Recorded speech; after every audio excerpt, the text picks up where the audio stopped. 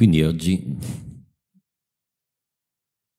la pratica che faremo è del pranayama. Già sai che ci dà dei grandi benefici a livello fisico-mentale, pranico-energetico, e ci aiuta a migliorare in più la capacità polmonare, aumentando la capacità respiratoria. Ovviamente ci aiuta a un maggiore livello di ossigenazione nel sangue e poi di tutto il corpo. Pranayama. Il prana è come dire respirazione. Mentre ayama possiamo dire che è la regolazione di questa respirazione. Quindi pranayama significa il controllo o dominio di qualcosa. In questo caso parliamo dell'aria, del vento fuori e il vento dentro.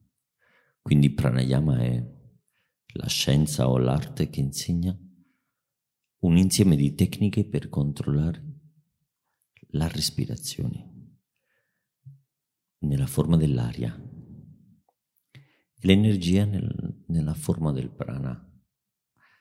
Quindi dividendo poco a poco l'aria nel tutto il corpo, perché il pranayama è l'espansione dell'energia vitale, però non solo nel corpo e non solo nel cosmo, se no anche nelle tue vite passate, nei tuoi corpi passati, nel tuo karma. E quindi avere questo karma davanti a te è questo che ti aiuta, e ti aiuta a svilupparti come un esperto yogi e un'esperta yogi. Un yogi esperto in coltivare se stessi, imparando dal tuo passato e proiettandoti e creando il tuo futuro. Tutto questo anche è pranayama. Non è solo una tecnica, è una pratica. La respirazione è il silenzio che tutto lo ascolta tra il corpo fisico e la mente. Questa relazione è la distribuzione di prana in un corpo. Rilassa l'attività cerebrale. Quindi grazie a questo modo è quando la respirazione diventa più lenta e più profonda e quindi la mente si calma, perché è l'energia vitale che catturiamo con la respirazione. Questa è ciò che alimenta la creazione di pensieri nella mente. Quindi possiamo dire che l'obiettivo generale del pranayama è controllare il prana attraverso la regolazione del ritmo, il ritmo della respirazione. Quindi a questo lo chiameremo aria controllo. Il vento controllo è la chiave di tutti i pranayama, che è il pranayama maestro, il pranayama del vento. E attraverso di questo controllo del prana, tranquillizzare e calmare la mente ci aiuterà a creare in noi un tempo più produttivo per la mente e per la chiarezza, sapendo dove sei oggi in questo momento, e quindi ti aiuterà a capire dove potrai andare.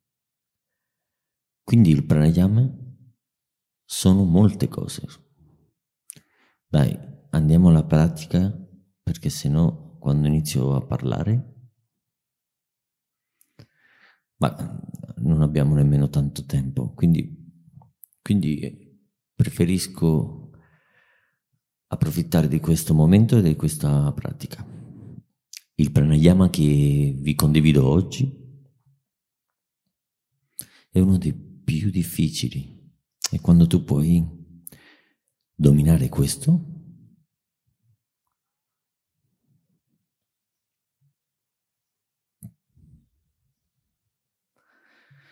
quando puoi permetterti che questo anche... Tu puoi controllare il pranayama, però anche il pranayama puoi controllare te. Quindi è come una ruota, un giro. Cioè il pranayama, tu controlli il pranayama e poi il pranayama controlla anche te. Quindi sempre sarà qualcosa di diverso con il tempo. Quindi la prima cosa che dobbiamo sapere è che quando iniziamo a ossigenarci di una forma ritmica o accelerata e con tutta la tensione in quello che facciamo, il nostro corpo inizia a riscaldarsi. Sì, quindi non solo esaliamo questa aria che sta accumulata nel corpo, quest'aria vecchia, se no attraverso di quest'aria che sale eliminiamo delle tossine anche. Quindi iniziamo con la prima parte del pranayama,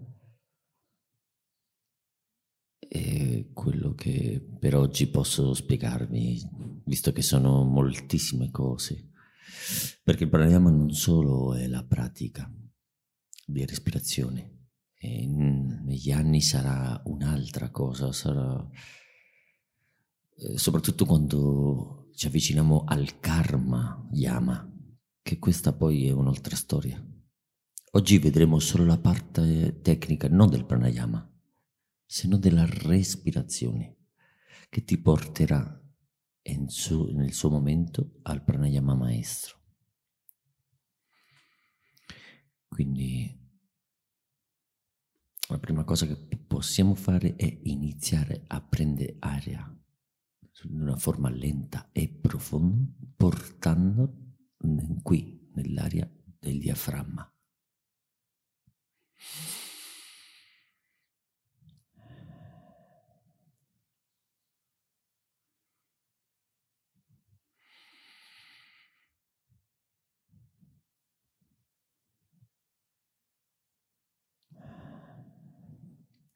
Osserva che l'aria, quando entra nell'organo in questa forma, a conseguenza di quest'organo si può allargare, gonfiare, e quindi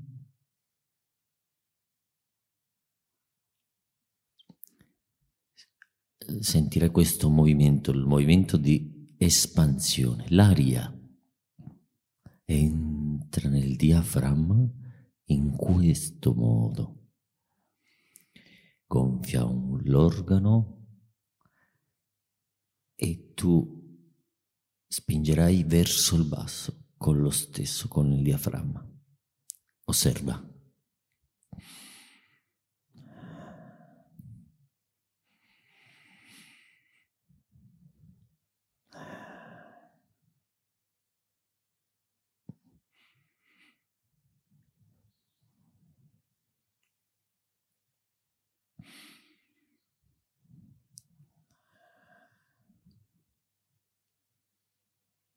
Quindi questo serve, è una specie di forma per entrare in movimento, un movimento interno e una relazione tra l'aria e il corpo, la trasformazione dell'ossigeno, l'informazione che esiste nell'ossigeno e è ciò che succede con l'informazione che esiste nel corpo. Quindi, mentre facciamo questo, succedono moltissime cose quando inaliamo e esaliamo. Quindi torniamo a noi.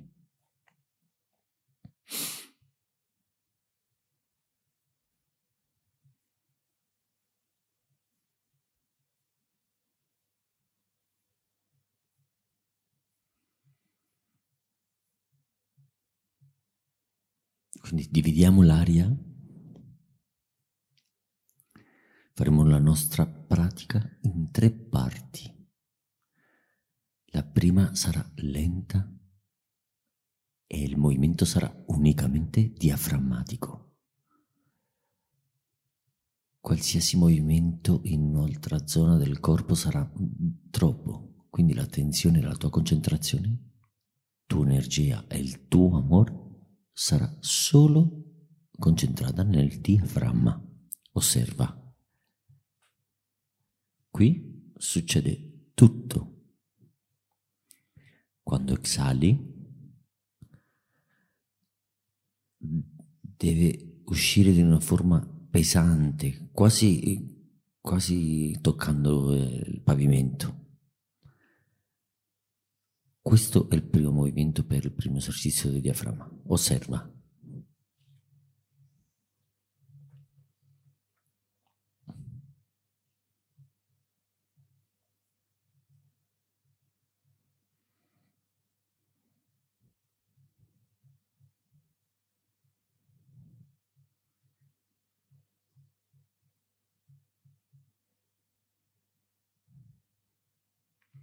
Secondo tempo, continuerai gonfiando il diaframma con l'aria, però quando spingerai in giù l'addome si muoverà non verso le costole, se non verso avanti. Quindi il movimento sarà inferiore e avanti, inferiore e avanti. Osserva. Questo sarà il movimento.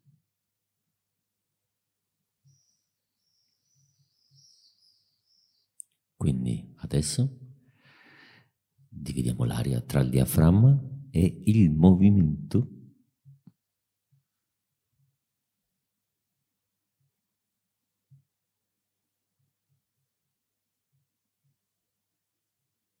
Puoi osservare la differenza tra questo movimento e quest'altro movimento. Questo arriva da sopra e questo arriva da sotto. Quindi dobbiamo dividere la mente in questi 2 organi. Quindi addome e diaframma. Il tempo sarà più veloce, a questa velocità.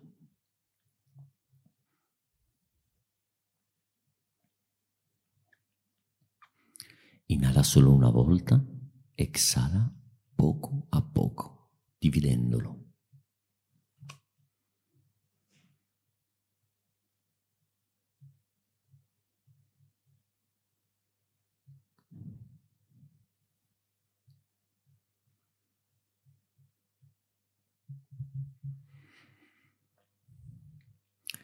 L'aria arriva al diaframma e quando inizi a esalarlo, l'addome ti aiuterà a poter dividere l'aria e esalarlo in questa maniera.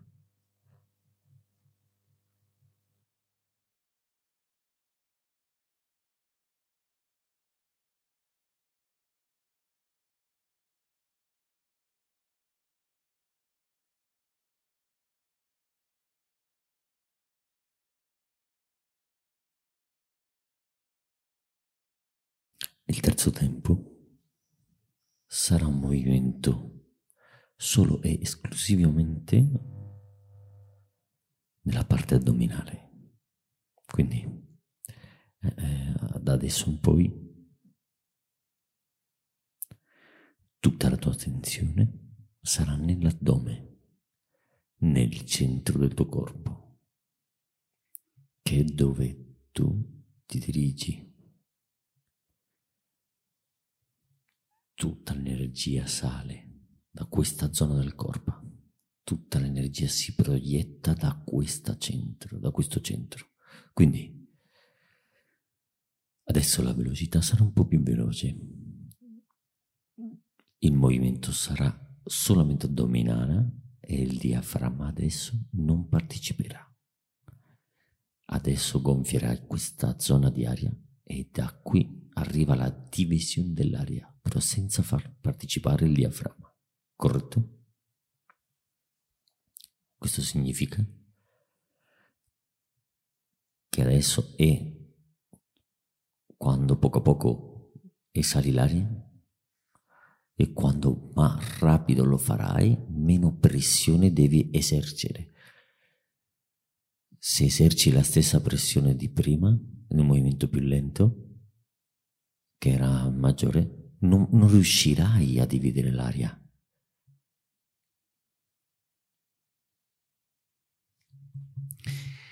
Di una maniera un poco meno prolungata. Quindi la pressione dell'aria deve essere meno. E così riuscirai a farlo molto bene. Quindi facciamolo, movimento addominale.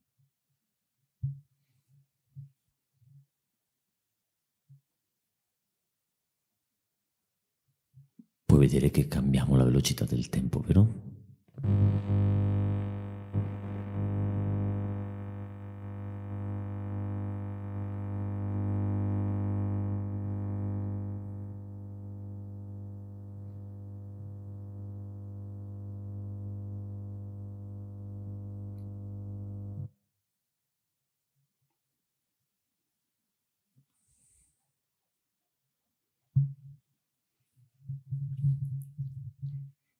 Nei 3 tempi,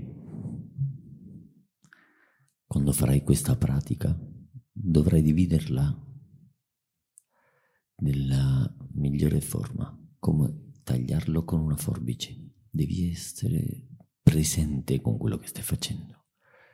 Devi pensare ciò che stai facendo per far sì che il corpo può seguirti allo stesso tempo. Perché in questo caso è un po' difficile che la mente segua il corpo. Deve essere al contrario. Per adesso, quando la respirazione si darà in forma naturale, allora quindi la mente e il corpo andranno insieme. Però per adesso è il corpo che deve seguire la mente. Per questo devi pensare nella pratica, ok? Quando la tecnica già non è pratica, è pranayama. Ok? Quindi farò i 3 tempi con le 3 velocità, ok? La prima, diaframma, e l'aria scende di una forma pesante verso la terra. La seconda un po' più veloce, diaframma e movimento così.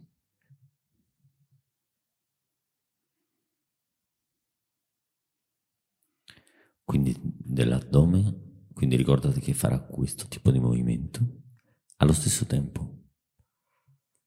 E poi ricorda che è il terzo solamente porterai l'aria nell'addome e l'esalerai dall'addome. Devi fare un altro tipo di forza differente, però allo stesso tempo meno pressione. Ok, andiamo.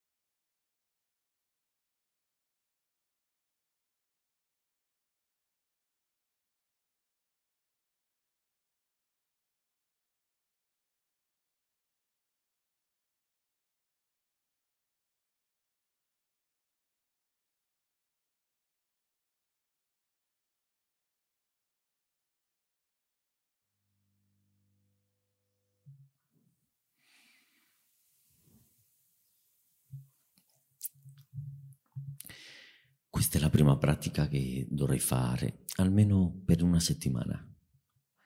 Sì, io sto cercando di fare un'introduzione per te, per ciò che io chiamo il pranayama del vento, sì? Sono molte cose allo stesso tempo. Questo lo farai per una settimana. Dopo, quando riuscirai a percepire il tuo diaframma, il tuo addome, come dividere l'aria, come entra l'aria nel tuo corpo, come si trasforma, come tranquillizza la tua mente, come rilassa la tua mente, ti rilassa prima delle tue meditazioni. Quindi dopo questa settimana farai quest'altra pratica che ti dirò adesso. Non lo fare tutto lo stesso tempo perché non è conveniente. Allora, dopo una settimana passerai a questa pratica. Farai lo stesso che hai fatto fino adesso, però non porterai l'aria al centro.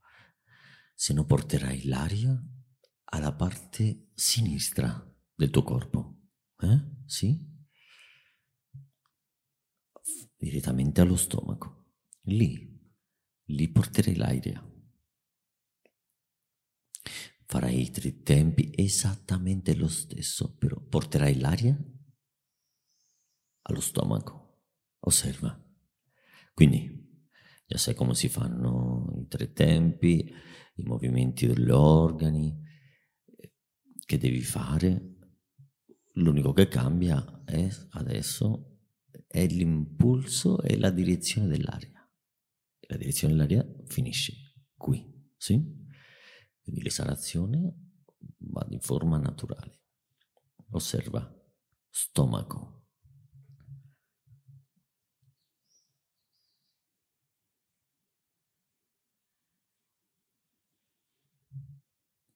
Lo rifaccio, stavo un po' accelerato forse, un po' più lento.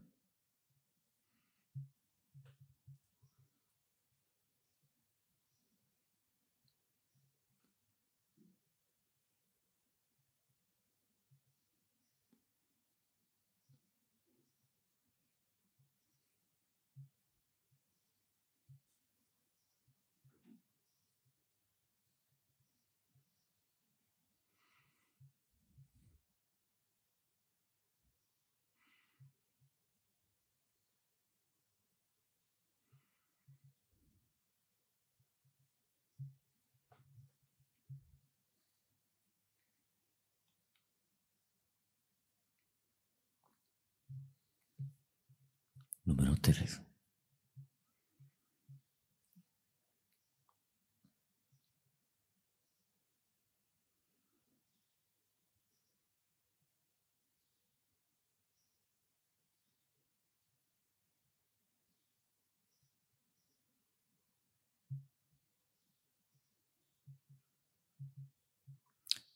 Ok, quindi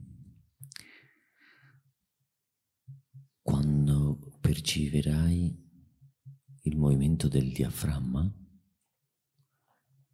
movimento dell'addome, sì? Una volta che capisci come lavorano insieme, però anche di forma indipendente, e allo stesso tempo come porti l'aria al centro del tuo corpo, una volta che hai capito questo, inizierai a portare l'aria ai lati del tuo corpo, allo stomaco e al fegato. Prima a sinistra, poi a destra. Osserva. I tempi già li conosci. Il movimento del diaframma lo conosci. Nel primo tempo conosci il movimento del diaframma e dell'addome allo stesso tempo, nel secondo tempo, e poi il movimento addominale nel terzo tempo. Quindi faremo lo stesso, però porteremo l'aria allo stomaco e fino a quando non riuscirai a farlo, non passare al fegato. Quindi il numero 1, dirigiamo l'aria qui.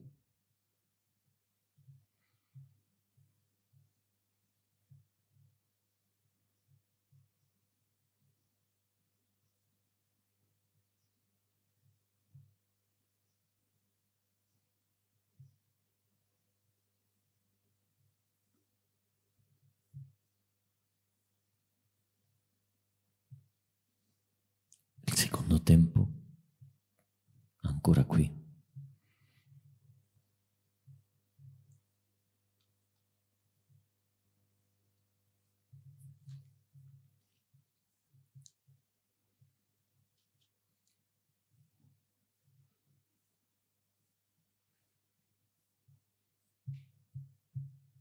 Terzo tempo, ancora qui.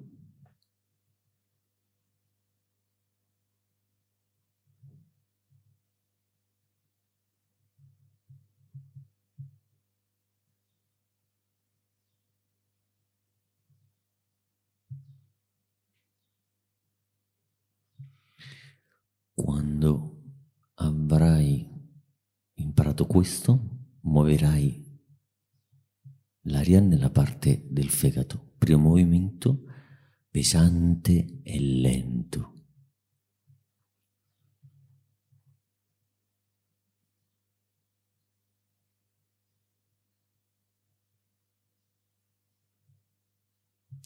Secondo tempo.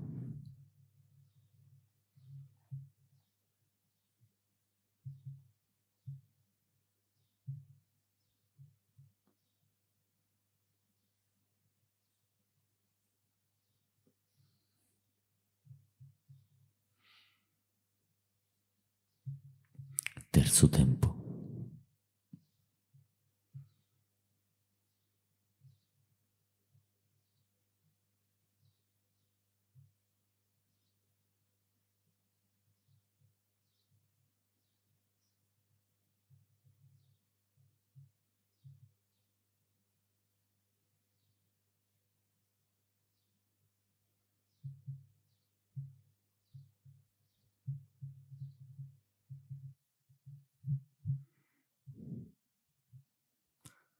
Quando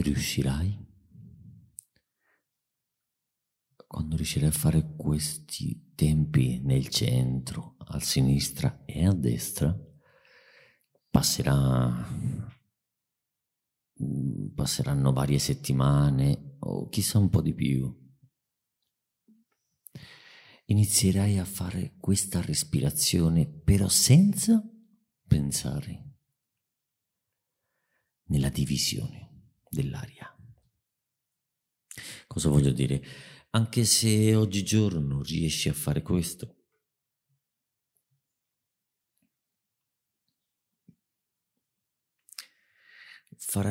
non importa, lo farai, praticherai tutto quello che abbiamo praticato fino adesso, previamente, prima di fare questo evento, perché devi imparare a dividere molto bene l'aria, per far sì che nel futuro, quando entri nel pranayama, puoi dirigere l'aria negli organi che tu vuoi pulire, ok? E in più perché devi conoscere un po' di più i movimenti degli organi, sì? Quindi una volta che tutto sta al posto suo, con questo, passerai a fare lo stesso, però non penserai, lo farai senza pensare. Ed è lì che ti avvicinerai alla tecnica, ok? E quando arriverai al massimo della tecnica non c'è nient'altro. Quello che farai è iniziare con il pranayama. Però per questo adesso manca molto tempo, quindi continuiamo. Quindi quando abbiamo risolto tutto questo, iniziamo a farlo senza pensare.